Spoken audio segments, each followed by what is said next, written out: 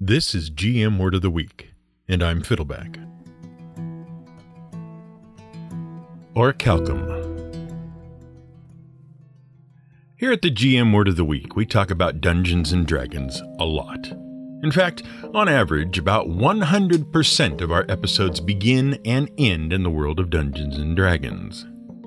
That's because this podcast began its life as a sort of word of the day calendar for game masters of Dungeons & Dragons.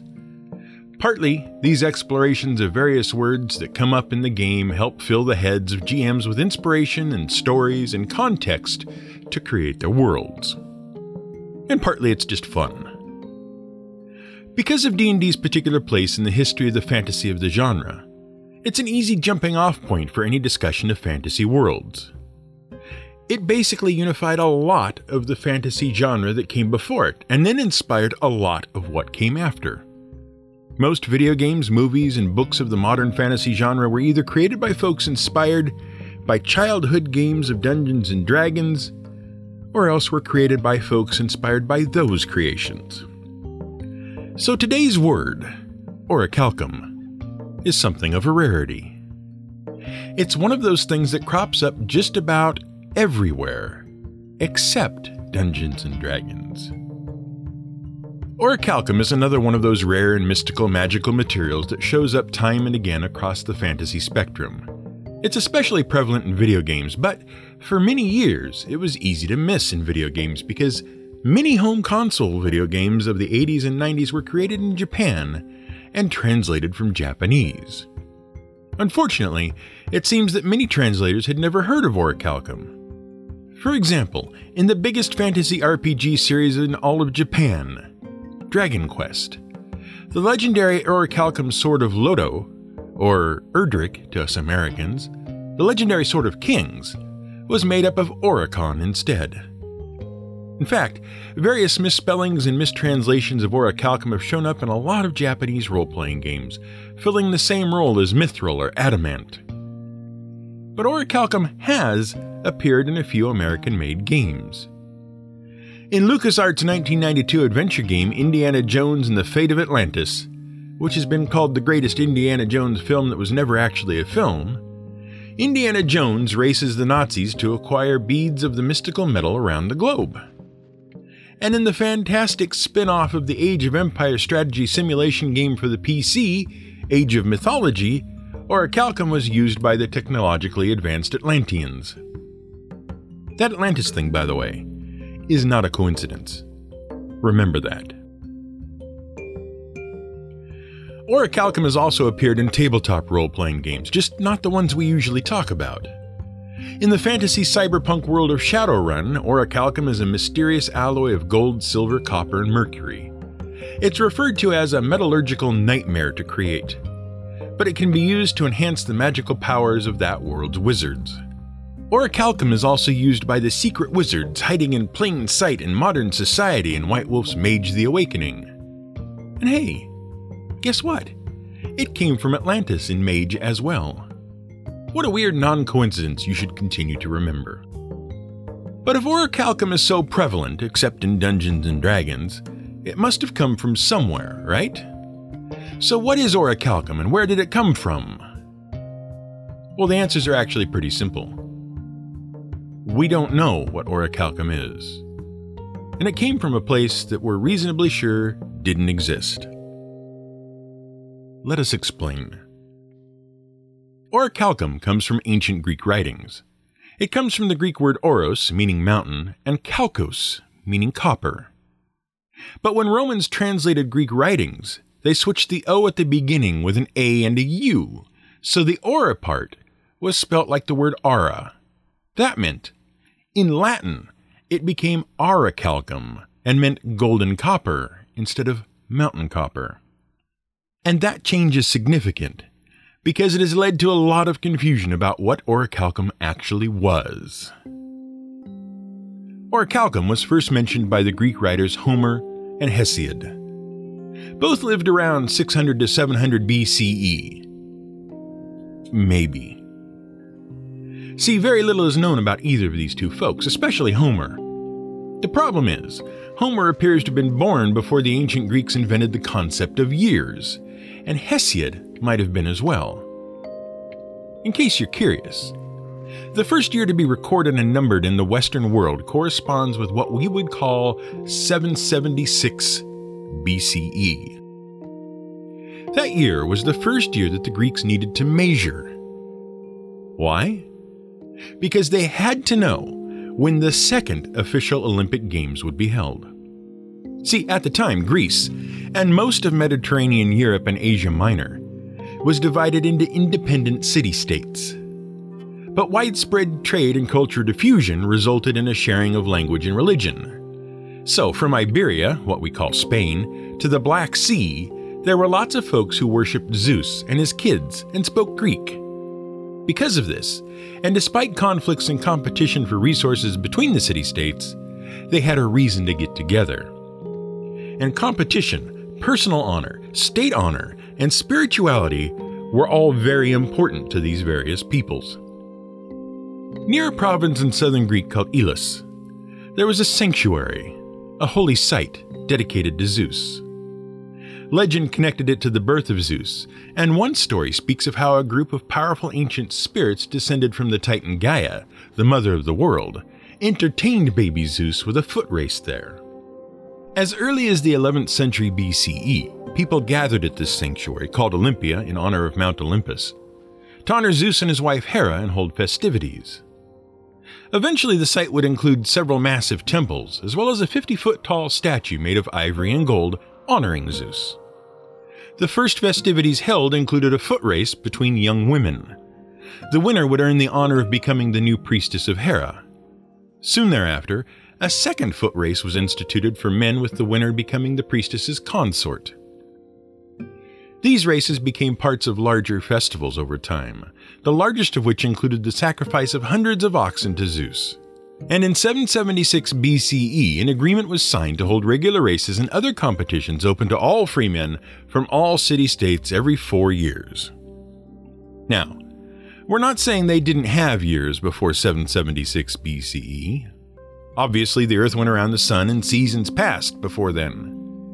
But they never had a reason to really count the years and to agree on a single counting system across all of the city-states of ancient Greece until they had to keep track of the Olympic festival and the Pan-Hellenic Games. And since they didn't start counting before then, that makes it very difficult to figure out who was born when. Homer and Hesiod were both poets of ancient Greece. They may have lived at the same time, or they may have been separated by hundreds of years. Homer is most famous for writing 2 great epic poems. The first, the Iliad, describes the Trojan War. If you remember our first Lost episode, we described that conflict in as much detail as anyone can, because we're still not sure if it really happened, or whether Troy was a real place, or even where it might have been.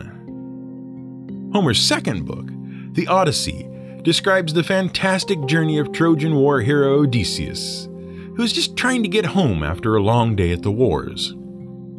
He has to deal with sirens, Cyclops, the sea serpent Scylla, and all sorts of other things that would make a great video game. Why hasn't this game been made? Meanwhile, Hesiod wrote a number of works that survived to the modern day. The most famous 2 are Works and Days, which gave an account describing the mythic history of ancient Greece, and Theogony, which discussed the origin of the universe and the relationships between all the gods, goddesses, demigods, and other supernatural figures. The point is, Homer and Hesiod were significant because their works tell us almost everything we know about the ancient history, culture, religion, and mythology of the ancient Greek city-states. But they only mention orichalcum here and there. They didn't really describe it. For a good, solid description of orichalcum, we have to jump ahead 3 or 4 centuries to the writings of a philosopher, and to the land of Atlantis. See? We told you that Atlantis would be important. Now, everyone has heard of Atlantis. It was supposedly an advanced culture that built a massive city-state on an island somewhere. But then, the island sank into the sea and the Atlanteans disappeared forever. Nowadays, we're pretty sure Atlantis is just another fun myth. But unlike a lot of ancient Greek myths, we can actually trace this one back to the person who seems to have started it all. Maybe. And that someone was Plato. Plato was a philosopher from the city-state of Athens. He lived between 430 BCE and 350 BCE. And he was a somewhere-in-the-middle child of a pretty significant bunch of people. He was the student of the philosopher Socrates, and he was, in turn, the teacher of Aristotle. And between those three figures, they pretty much invented the basis of Western philosophical and scientific inquiry. Now, we've mentioned Socrates before. Recall that he was running around teaching kids to question everything, even religion. And that got him in trouble with Athenian authorities for corrupting children. A lot of trouble, for which he was put to death, on the assumption that dead people are a lot less trouble overall.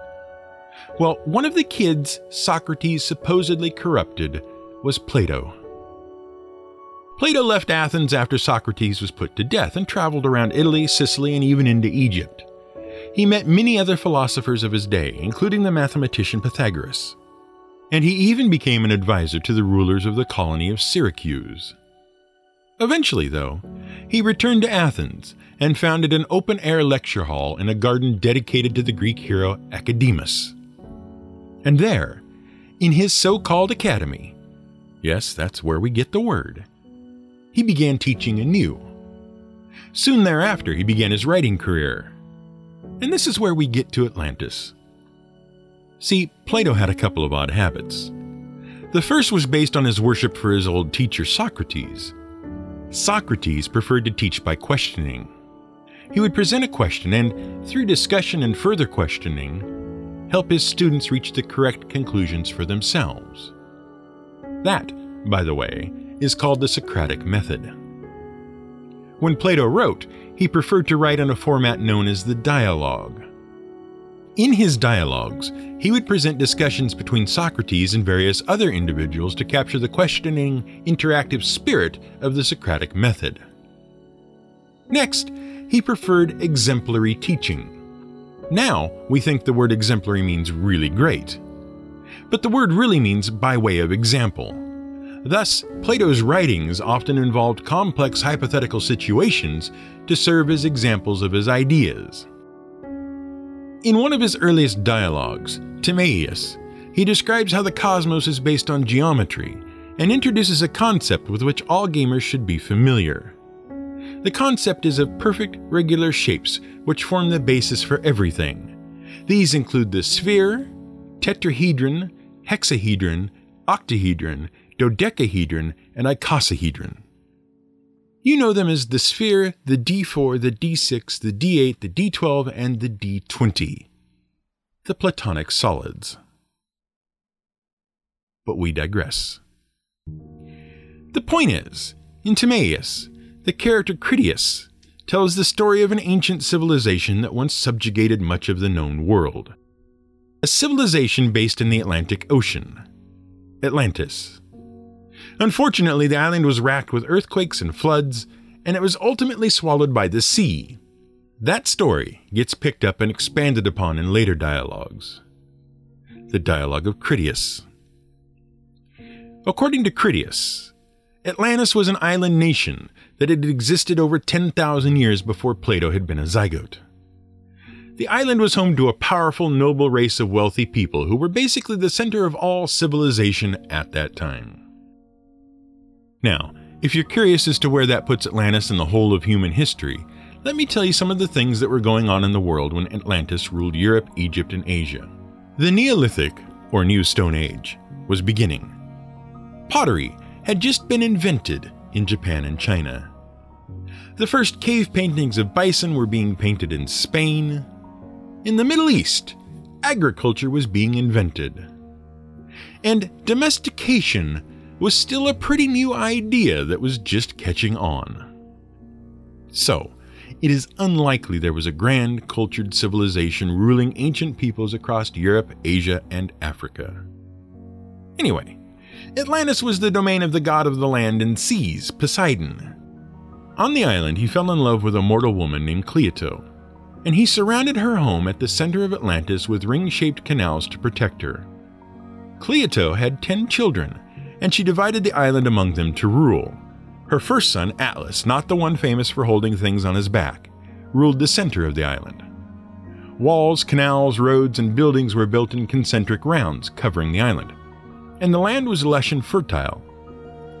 Supposedly, the people grew rich, powerful, and prideful, which caused Zeus to become angry and sink the island into the sea, scattering its inhabitants, as gods are prone to do. Now, the story may have been a mythical origin story, and it certainly has some Garden of Eden overtones. One myth suggests that Atlanteans were immortal, and Zeus feared that their immortality combined with their wealth and knowledge would lead them to challenge the gods. But in Plato's Critias, the philosopher seizes on the opportunity to describe how Atlantis was ruled and to use it as an example of an ideal society. See, Plato was kind of obsessed with creating the ideal society. In fact, his idea about how society should be governed by wise, benevolent kings and based on a meritocracy formed the basis for his most enduring dialogue, the Republic. In all likelihood, though, Atlantis was just a fanciful story or myth that Plato used as an illustrative example. It's pretty clear to most scholars that Plato didn't believe Atlantis was ever a real place. Aristotle even famously joked that his teacher had a habit during his lectures of conjuring societies out of thin air and then destroying them. And honestly, except for a few gullible students, no one took Plato at his word. Until 1627. In 1627, the philosopher and scientist Francis Bacon published a novel called The New Atlantis. In that novel, Bacon describes an ideal utopian society on an island in the middle of the Atlantic, and there was a brief resurgence of interest in Atlantis as a result. Then, in 1882, in the United States, a social reformist and novelist named Ignatius Donnelly wrote a book called Atlantis, the Antediluvian World. And drawing on the works of Plato and Francis Bacon, he presented the lost continent as a real place that could really be discovered. Ignatius Donnelly started his career as a social reformer and political activist. Born in Philadelphia, Pennsylvania, he and his friend John Nininger moved to Minnesota and founded Nininger City. They envisioned it as a cultured, libertarian utopia where small farmers and workmen could thrive free of the influence of wealthy bankers and financiers. When the city failed, following the financial panic of 1857, Donnelly was left as the city's only resident. Thereafter, he became active in politics and joined a new, up-and-coming political party that had been founded by anti-slavery activists, small government activists, and supporters of the lower and middle classes. The U.S. Republican Party. Donnelly became governor of Minnesota and eventually served as a U.S. congressman before he retired from politics. Thereafter, Donnelly focused on his writing. He presented a variety of interesting theories that we nowadays would classify as fringe science. He presented theories about ancient civilizations being affected by comet strikes, volcanoes, and other disasters as the real-world grounding for mythological events. For example, the fall of the Norse gods wasn't just a myth. It was precipitated by a comet striking the Earth. And Atlantis, as mentioned, was a real island that had really sunk into the sea. He was also of the opinion that William Shakespeare did not exist, and his personal hero Francis Bacon had written all of Shakespeare's plays. He also wrote several science fiction novels, one of which, Caesar's Column, described a dystopian future in which an oligarchical United States government enslaved the workers through the use of radio and television propaganda and poison gas attacks. We should note, radio, television, and poison gas attacks did not exist when Donnelly wrote these books.